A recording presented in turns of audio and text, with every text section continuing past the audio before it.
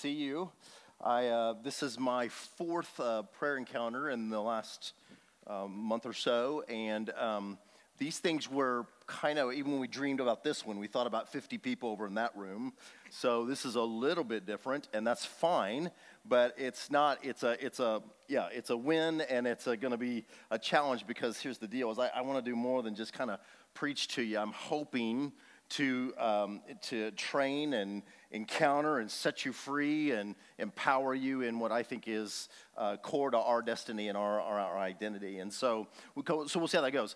There's a couple things I just want to kind of get out of the way before we start. There's some ways that this will be a success and the ways it'll be a failure. It'll be a success if we preach Jesus. It'll be a failure if all I do is preach prayer. I don't want to just preach prayer to you. Prayer is the description of what we do when we interact with the living God.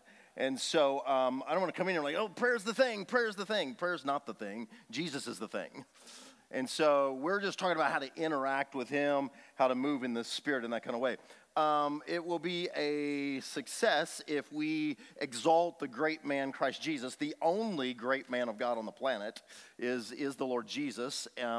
Failure if in some way you're under the delusion that I have this down really well. I started doing prayer like 35 years ago. We were doing 3 times a day in El Dorado in the 90s and have had iterations of doing 24/7 and doing some various things. I've led a lot of prayer meetings, but I'm still on the learning curve. I'm still just learning like crazy how to interact with the Lord. I've got all my issues of pride and fear and anxiety and then add another 17 things in there. And I'm walking around in a human body in a world that's raging with distractions everywhere. And so I'm proclaiming to you truth, but it's not like I'm at home floating around on a cloud perpetually in prayer. I've met a few deluded people that thought that's what I did. I'm like, you see me for a few minutes here or there on stages and you think, anyway, it's not true. It's not true. I'm walking in a human body, in a human soul that's working through it. I'm a son of the living God. The Spirit of God's working in me. I've got the opportunity to serve other sons and daughters, but you need to know, and it's real important that you see a fellow struggler who's moving toward his destiny. Can you do that? Yeah. Thirdly, I don't like conferences very much. So I've never gone to a conference and stayed through the whole thing. So I'm giving you permission to leave it. Don't leave right now. But I'm giving you, I'll go to conferences and I'll catch the one main thing and I'm like, that's enough for me to chew on for a year right there. There's so much content, sometimes it overwhelms me. And I'm about to do that to you. I'm going to enunciate. I'm going to say it clear. You've got notes in front of you. It's probably going to be a lot to process.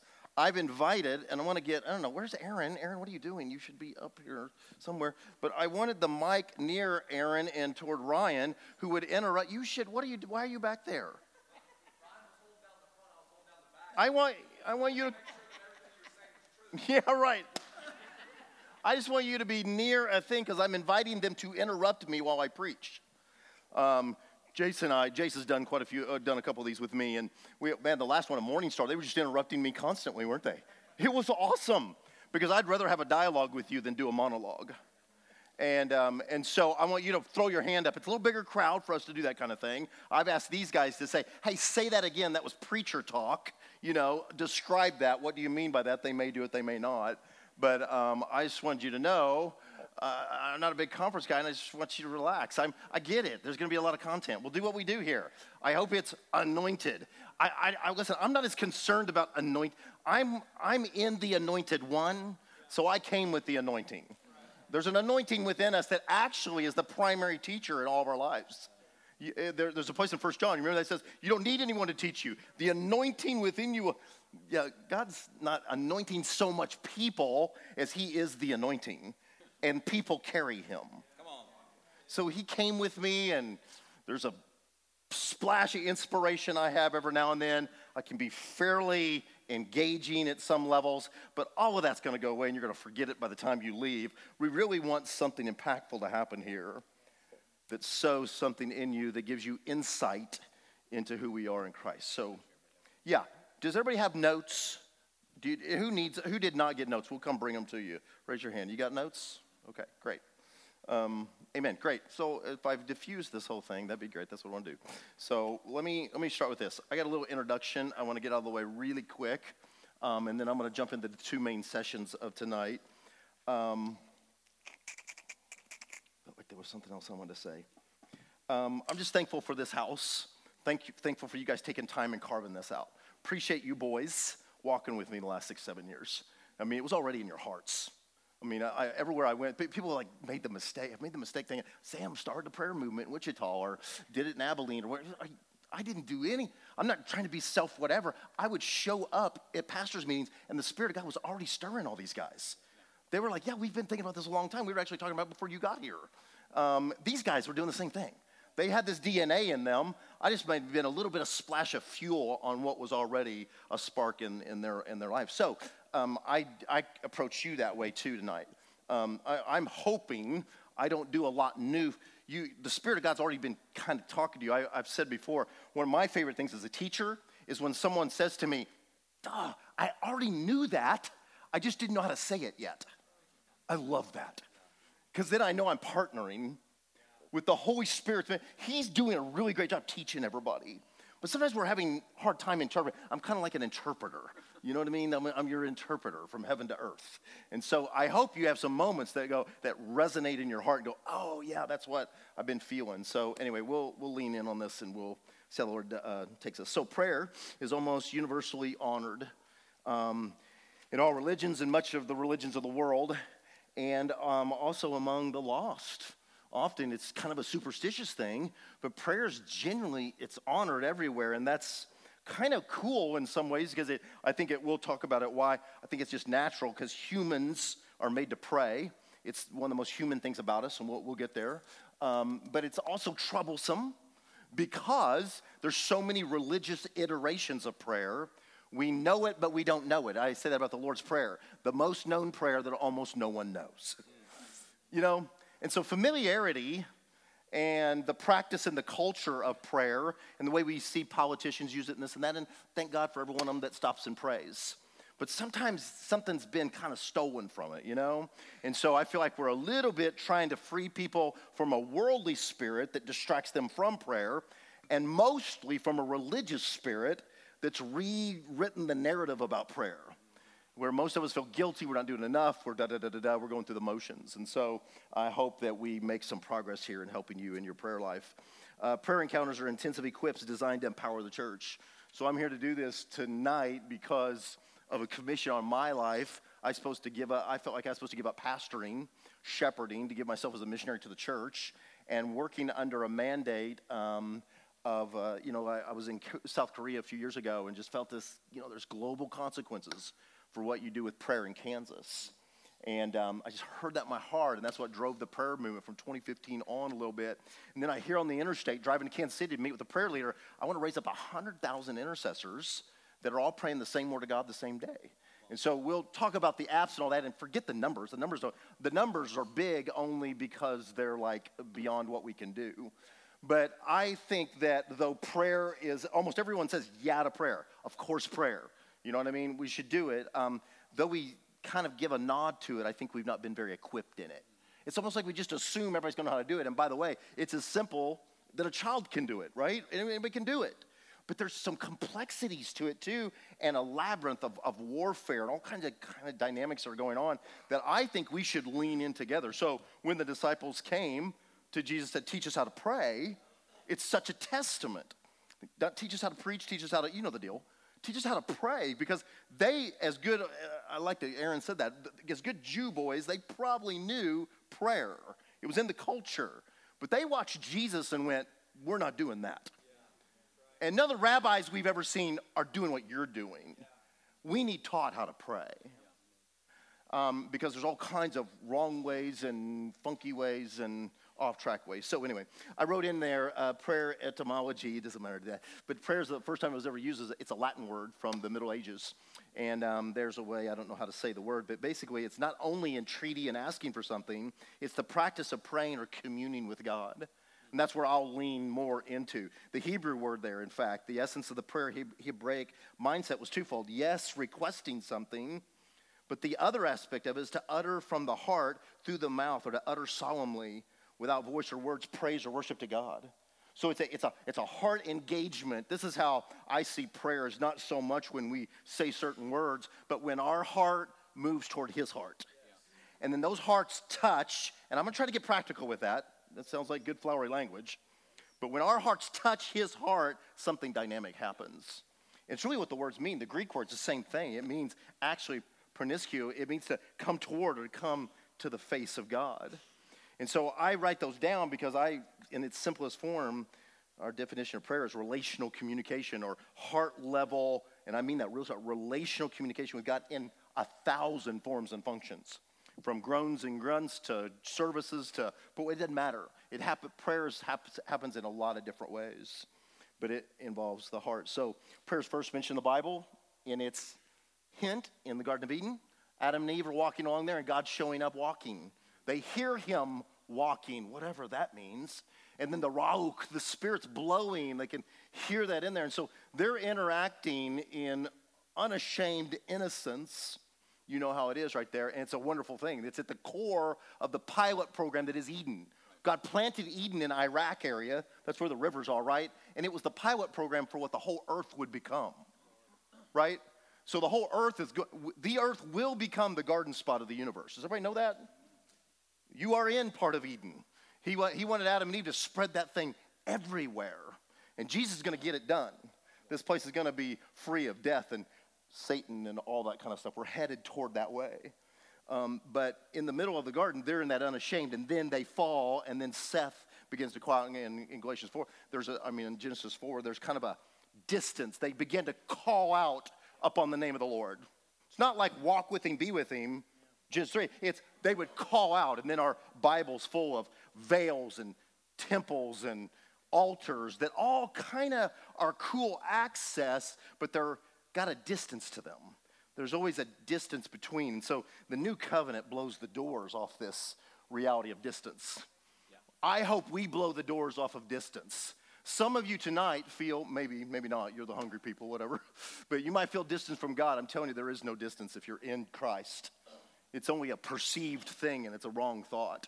He's closer to you than you are to yourself. Amen. And he's breaking in for us to become what we are. A couple facts about prayer. 650 prayers listed in the Bible, 450 recorded answers.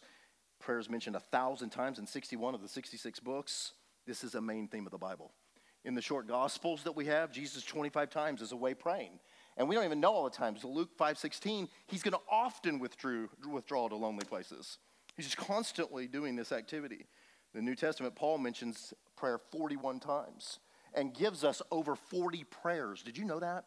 And I put that in there, not like you can tap on the link of your paper and there's a hyperlink in your paper. What good is that, right? Sorry about that. But I did want to give it to you for you to look up because there's a list of all Paul's prayers. Paul didn't just tell us he prayed, he gave us the script to his prayers. That's why John 17 is this. I'm like, oh, I can't believe we get this. Yeah. Jesus prayed all the time, but I get to look at him. I get to window into him talking to his daddy in the Godhead. What a glorious, glorious thing. It's more than sermon material. That's the Trinity interacting in John 17. And you can lean into the fire of that and see how that interaction happens. And you can do that with Paul's prayers. Paul's praying 9 of his 13 letters. He says he's praying constantly. Never stopping. I make this point all the time to preachers, whether they're international or here, ones that I'm around. Paul prayed 1,000 times to one preaching. Yes. He prayed 1,000 times to, I believe, every time he preached once. He prayed day and night and constantly. He every now and then got on his donkey to somewhere and would stay anywhere from 3 weeks to 3 months, one place 2 years, and did some teaching, wrote a few powerful letters that I like. They're awesome. But he's praying way more than he's preaching. If that alone happened with shepherds in Wichita and the earth, what a revolution we would have. Yes. And so I'm always trying to beg them, be good studiers and preach good sermons. But I hope you end up praying more than you study. Martin Luther would say prayer is the best form of study. It is the best form of study is prayer. Leaning in and doing that. So This is kind of a big deal. So this prayer conference is this. I'm going to break this down. Tonight, we're going to do the why of prayer. Why is there prayer? And then tomorrow, we're going to break into the how with 3 sessions. There'll be 2 tonight and 3 tomorrow. And and you can look at the titles that are in there. But all of these things that, this is my mission, is just to try to train you and move you into a fuller understanding of what this thing of prayer is. How many of you been to a prayer conference? It was that, only that. Just raise your hand really high. All right, so 2 out of 150. But just there's not many of them. There's not many of them. It's not a big. It ought to be, I think, an annual, if not quarterly thing. Yeah, that's good. and I know I'm the prayer guy, but I'm only the prayer guy because I like God guy. I'm into prayer because I'm into God. And so I just want to help people talk to him and interact with him. But isn't that interesting, too? There's not many prayer conferences. And then I could start asking you, I get more numbers. How many of you sat through prayer sermon series? I'm sure a few more have done that, and that's good. And I love it. But I just think this is so important that we need to dive in a big way and take Fridays and Saturday nights and begin to go deep in the subject of prayer. And so what we're going to do tonight is we're going to look at the why of prayer. I talk to people all the time, and they know about, or have heard about, or read a book about the how of prayer. How do I pray? What words do I say? And I'm going to do that tomorrow. We're going to talk about the Holy Spirit, we're talking about the Word of God, the Lord's Prayer, all that kind of stuff, go deep in that stuff. But I think the why of prayer should be at the headwaters. Why do we pray? Why do we pray? And we're gonna answer that through 2 things tonight around the issue of identity. We're going to unpack the answer of why we pray is found in who God is and who we really are. Yeah. When we unpack who he is, we get the why, and then we can do the how. So we don't want to get the how before we do the who, because then we'll miss the why. But if we get everybody with me? We get the why and then it's answered with the who, and then we'll do the how. There we go. Thank you for the dialogue. That's great. Amen. So I sit in Plainviews, where my wife and I live on mission with some docs doing stuff, and I look out my front door, and we got south side. We got a big oak tree out there, and I got south side squirrels, man. I mean, they're rough. You don't want to turn your back on these squirrels. Switchblades, do-rags, it's awesome. But they're working that oak tree and working the acorns. I mean, just feverishly every day, 4, 5, 6. Our dogs always want to get out, and they'll run, and then squirrels come out of everywhere and run up the tree, and they're working the acorns. And it's interesting that those squirrels never have a meeting to talk about why they're doing it. They don't wonder it. There's no business. I don't see them sitting in a circle, and then and why are we doing this? Because they're eating them, but then they're burying them, and then they're flinging them around, and it's a crazy deal. The geese are headed south, right? They do it. It's amazing. Hundreds of miles, they'll fly. But they never have a meeting to go, why do we do this? Yeah. Well, it's cold. Yeah, that's good. I don't know. But they don't do it because they're not image-bearing beings with a sense of self-consciousness. They do. But you are. You're an image-bearing being, so you should be existentialist. Existentialist means, existentialism is the philosophy of finding out, why do I exist? That's what human beings, we should ask this question. Human doings don't need to ask this question. I just do this, I do that, I work at that, I do that. But the question should be asked, and some of you do it, and it torments you about your job, possibly your relationships. Why am I in this? You're made to ask that question. And you need to dig in, and there's mystery in life, but there's some answers to these things. And I'm telling you, we need to be existentialists about prayer. Why is there prayer? And especially with verses like Matthew chapter 6, verse 7 and 8. Jesus is going to say, the Gentiles think they'll be heard because of their many words. They're heaping up words. But verse 8 says what? Don't do that. Don't repeat, because your Father in heaven, help me finish it. He knows what, before you ask. It's a good hermeneutic. Your Father already knows. Go with me. He fully knows. Okay, wait a minute then. What do I bring to the table here? What do I bring? You already know what I am going to ask and what I need. That should offend us all if we think deeply about it. Because prayer is basically, we tell God what he often tells us to tell him, and that he already knows. We tell God what he's inspired us, and our human brokenness has bled, and he already knows it. So why am I telling him? Why am I talking to him? Why is he inviting me into that? You need to ask that question and wrestle with it. Most people, it's a mystery. Well, or do this. God told us to. And I'm good. He did. He told us to, but we can get underneath this thing even more than that will unlock something, I think, for our hearts. Everybody with me so far? Yeah. So we're going to be good existentialists tonight and dig in deep on this deal. It's important to have, number one, a prayer theology rooted in the glory of God, the glory of who God is, before we have a prayer anthropology rooted in the needs of man. Yeah. Most prayer philosophy is a prayer anthropology, the study of man. Yeah. It's what we need and what it does for us. And we have needs. And it does amazing things. I'm not anti that. But if that precedes your prayer theology, we need a, you know what the word theology means. Help me, all of us that have rejected that, us low church hippie people wearing, look at me, I'm in my jeans. I don't have a collar on. But we've got a little bit of a reaction to theology. What does the word theology mean? Theo is God. Ology is the study of God. Not the study of doctrine. Doctrine only exists so we can describe God. We need more theology. You need to study, make this the primary activity of your heart and your life.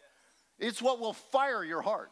God designed you. It will fire worship in your life if you really do theology right. If you're going to get theology, to get doctrine, to argue with everybody, dead hearts.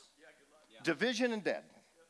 But theology, true theology, builds us deep in this thing, and we need that root in. So, number two, God is the reason for all reality. I think you would agree with that, but can you go in your Bibles, Romans 1:20. I've got some of these verses in, some I don't. I almost in discipleship wanted to require everyone to memorize this verse.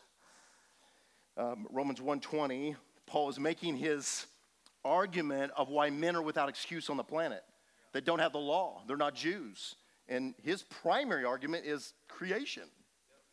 Verse 1, it's in 1:19, it says, for what can be known about God is plain to them, because God's shown it to them. How did he show it? For his invisible attributes, namely his eternal power and divine nature, that's the invisible stuff of God, have been, I love this, clearly perceived or clearly seen. The invisible things about God are clearly seen. How? Through the creation. So what that says, right, in accordance with, and along with many verses, but Psalms 19:1-3, the heavens declare the glory of God. The sky above proclaims his handiwork. That's why it's there. Day by day, the earth is, and the skies are pouring out speech, preaching sermons. Night to night, it reveals knowledge. There is no place where their speech is not heard. Listen, creation is a sermon. Creation's it's God talking to us all. He didn't like, how do I get an eco? How do I make planets not run into each other? How do I tilt the earth so there's life on there? All of it is preaching something. Yeah. Every mosquito, every giraffe. I'm telling you, every planet, it's a sermon. Yeah. Every day you get a sermon. Yeah. Every day you come out of an age of night and darkness, and what happens on the mornings? The sun does what? Rises. Oh. Resurrection all over the place. And then it's light, and we get kingdom, the day, and then it goes down. And it's round and round we go. And it's more than, why did he make it a circle? So he could preach a sermon. That's why he did it. He moved it so he could say the sermon. So that's why, and we won't go there. I'm going to get distracted. That's why I have a problem with the second verse in the Bible. Why do I have a problem with the second verse in the Bible? What's the second verse in the Bible? And the earth was dark and void and empty. Creation is a manifold wisdom, manifold sermon about God. That's preaching the wrong sermon. My God has no darkness. There's no shadow of turning in him. There's no void and darkness in him, chaos. So why is the earth like that? Well, that's another sermon. Tom, you and I can argue over this, but I don't know. I think it's Satan fell and we've got trouble on the earth. And creation days are getting back the right sermon. Day 1, day 2, day 3, let's get the sermon right. Let's get some light and life filling this thing because God is the reason for all reality. So 3, the Trinitarian reality and relationship, Christian orthodoxy states that we have one God in 3 persons. Everybody agrees with that? Say amen. Amen. You Trinitarian people who inherited that from the 4th century, councils hammered this out. What do we do with this man Jesus who's also God? Do we have 2 gods now? The God in heaven and the God Jesus? They hammered it out and hammered it out. Everybody, I think on the count of 3, we ought to thank Nicaea, the Nicene Creed. Ready? 1, 2, 3. Thank you, Nicene. Bunch of low church people, you. But those councils and those whatever, they were hammering out the most important stuff in the Bible.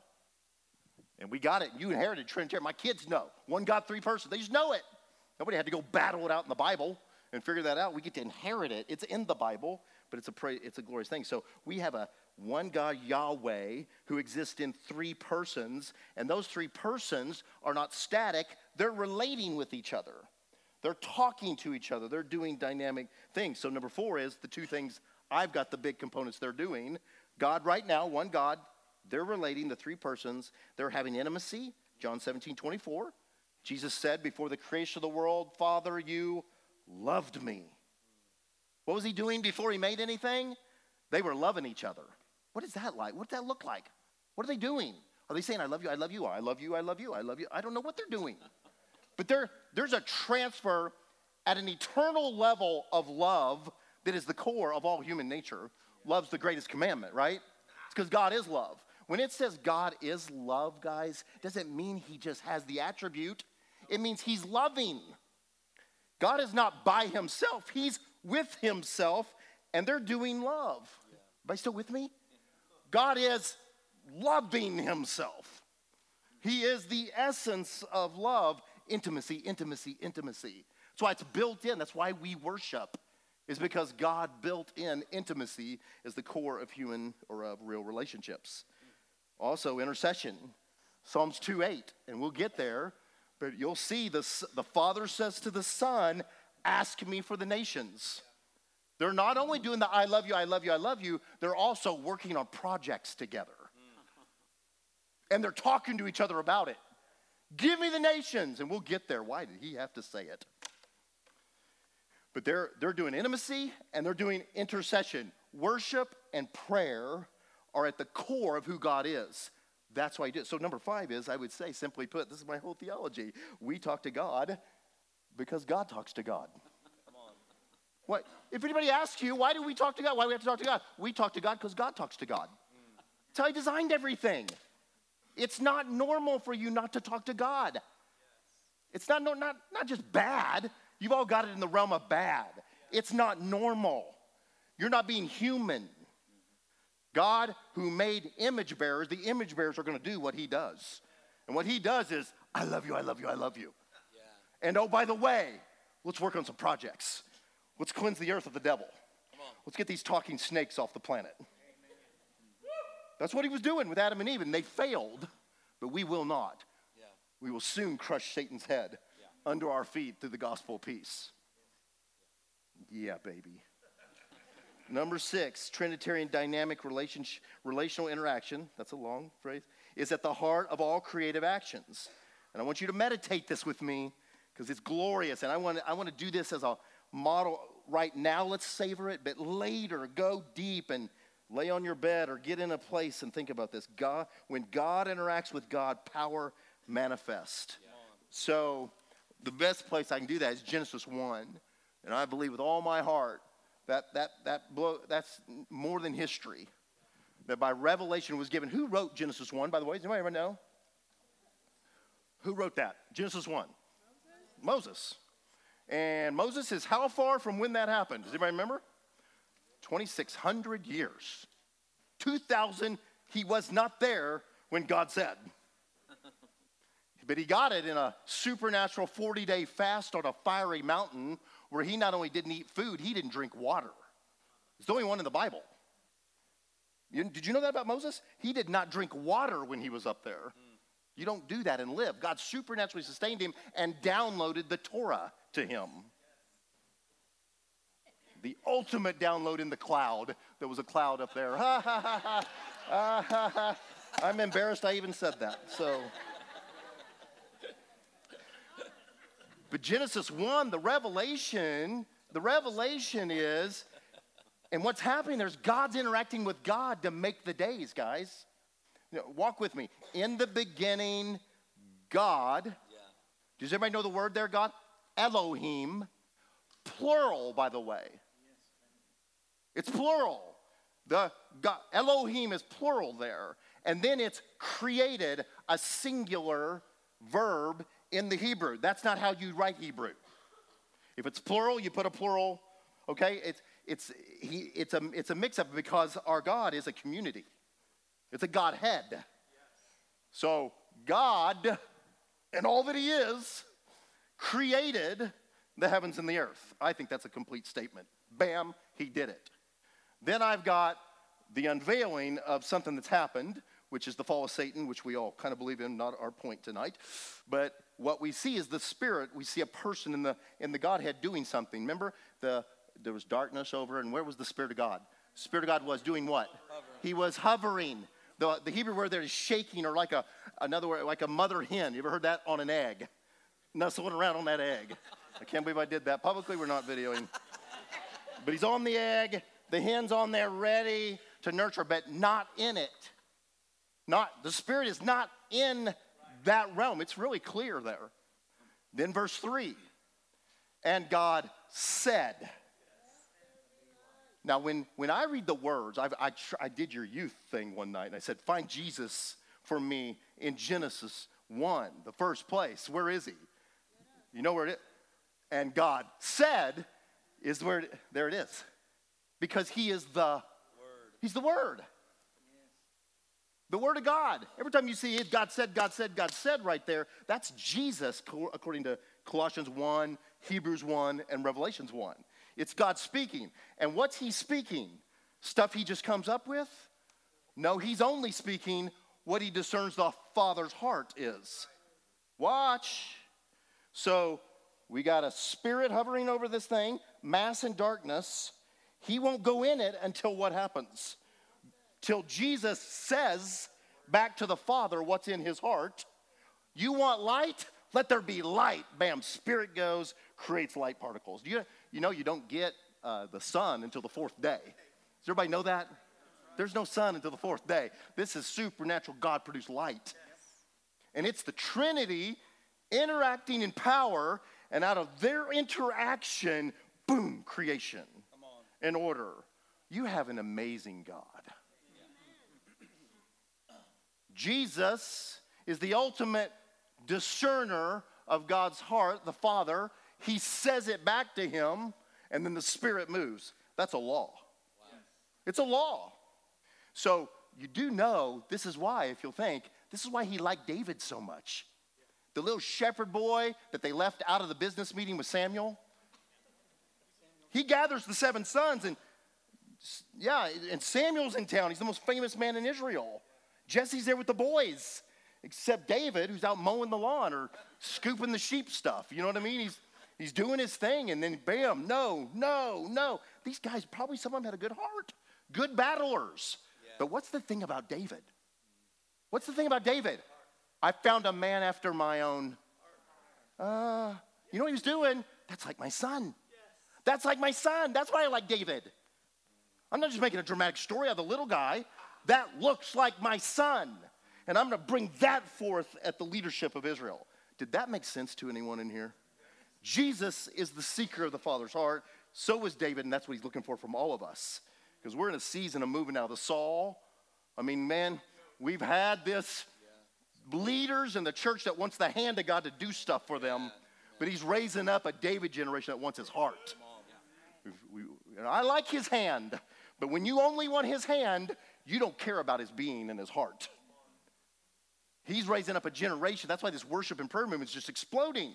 He's raising up a generation that wants his heart, and then they're going to see the move of the hand of God that'll basically end the age and kill the devil forever. Number 7, the Trinitarian law of interaction provides the ultimate why of prayer. God's not looking for information from us. He's desiring/demanding interaction with us.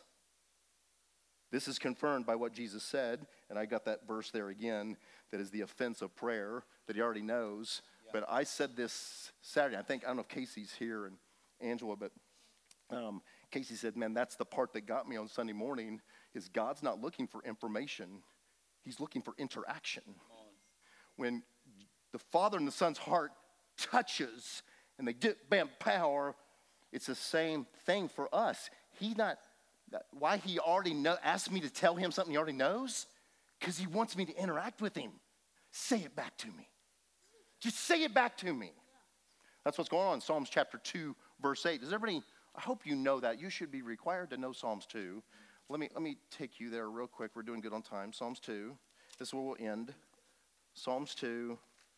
This is what's happening with the Father and the Son, just to make the point again. This is 12 verses. The first 3, David talks. The second 3, the Father talks. The third 3, Jesus talks. And the last 3, David talks again. Charles Spurgeon called it a great 4-scene drama. And here he is. David says the nations are raging. They're kicking off. They don't tell us what to do with sexuality, with babies in our wombs. That's what the first 3. It's the Antichrist alliance spirit against God, okay? Why do the nations rage? Da-da-da-da-da. Then the Father responds in verse 4. He who sits in heaven, the Father, laughs. He's not upset. The Lord holds them in derision. He speaks to them in his wrath. And what's his statement to them? This is his global plan and his answer to rebellious kings. To elect a certain Republican. No. Verse 6. As for me, I have set my king, capital K in your Bible, I hope. Jesus, not David, on Zion in Jerusalem on my holy hill. My answer to the nations that are rebelling is I'm the enthronement of my Son. Yeah. And that's what your book of Revelation is the enthronement of the Son. It's not just a scary book. It's breaking the Antichrist spirit and bringing, this thing about. And so the next verses are then, verse 7 is the most quoted Old Testament verse in the New Testament, by the way. It's this, and I will tell the decree, the Lord said to me, the Father said to me, Jesus, you are my Son. Today I've begotten you. And then verse 8, we love this in the missions movement. Ask me, and I'll make the nations your heritage. The Father says to the Son, ask of me, and I'll make the nations your heritage and the ends of the earth your possession. Why? Why? Yeah. Does the Father know that he wants the nations? Yes, he knows. Does the Son? He knows he wants it. The Father knows he wants it. The information is there. Yeah. But the Father, please meditate this. The Father's looking at it. Just say it to me. Yeah. Watch. It's foolishness to your intellect, but it should fire your heart. Yes. Just look me in the eye and say it to me. I'll give you the nations. He did this with Solomon. Ask me for anything. He knew he wanted wisdom. He was going to do this great answer. You need to say it. Say it back to me so I know your heart's engaged, you're combining with my will, and then the sparks will fly off that thing.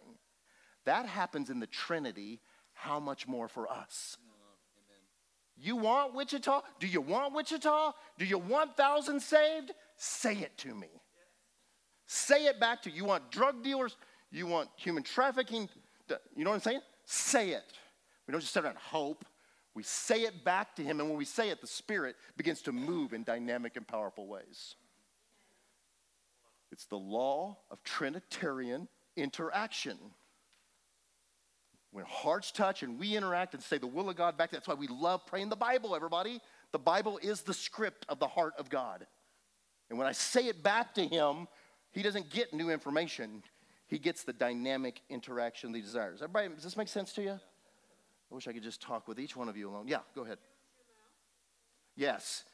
Heart engaged, mouth going, because out of the overflow of the heart, yeah. So it's the sealing up of the very heart desire that's in us. And when that happens, something glorious happens. So my last one before we take a potty break in number 8, through redemption, we're going to say this exact thing at the end of the next session. Through redemption, we have been invited into the Trinitarian relational dialogue and partnership. Amen. That's a pretty intense sentence. You've not been invited to do churchy stuff. It's a big deal. You've been invited into the Trinitarian love affair and divine purpose making. In him. So Adam and Eve, under my theory, they didn't lose just a garden. They lost God. That's what they lost. They didn't lose heaven and now they get hell. They lost God and are going to get an inheritance and a life without God. Hell is hell because God's not there. Heaven is heaven because God is there. God's the reward of the gospel. They were engaged in the Trinitarian. I tell you, Father, Son, and Holy Spirit were all moving in that garden. And they were moving around with them. I make fun of this all the time. Naked and happy and unashamed. Not a navel on them. They weren't born. They were made, right? Anyway, it doesn't matter. And there they are, and it's unashamed, and they're interacting, and I want to get the video. It doesn't tell us how long they were there before the talking serpent comes in. I think they'd been there a little while, and it actually spread the real estate out. They were supposed to take Eden and spread it over the whole earth. That's just my theory. I'm not building any orthodoxy on it. But they were doing what they were called to do because they were involved in the Trinitarian dynamic of love and relationship and purpose. And then they stepped out of it with lie. Hey, did God really say? You know what that was? It was like a big cane, a hook around their neck. Come out of God and start to think with me. Come out of the Trinity and start to, is everybody okay? That's what happened. And then they started to think funky things, and then they looked at trees different. Oh my gosh, when did that tree get here? It'd been there the whole time in the middle of the garden. Suddenly they're like, my mouth's watering. I want that, I want that, I want that. Because deception happened that drew them out of their Trinitarian position, that then got them moving in the flesh, and the species was changed. Thank you, Grandpa Adam and Grandma Eve, for where we are today. But the last Adam has marched on the human race through the cross. And through the resurrection, he's bringing about the new creation, the new Exodus, the new everything. And it's happening in us. We are the visitation on planet Earth. Praise God. Everybody got it? Got it? It's a lot of words. But what I'm trying to get you to do is to meditate on who your God is and how your God's interacting. That I made the point that reality is why we pray. Why do I pray? Because God prays. God talks to God. And so, Father, in the name of Jesus, set this seal in our hearts right now. We pray. I pray for theologians of the heart that are fascinated. It'll take all eternity to learn the glory of who you are. We've scratched the surface. I'm asking for the spirit of wisdom and revelation. Fascinate our hearts, Father, Son, and Holy Spirit. How you interacted in the Bible. Thank you for little windows. We just thank you that you love each other and that you're purposing together. We pray you catch us up in this thing. This is what's normal. You are the reason for our reality. In Jesus' name.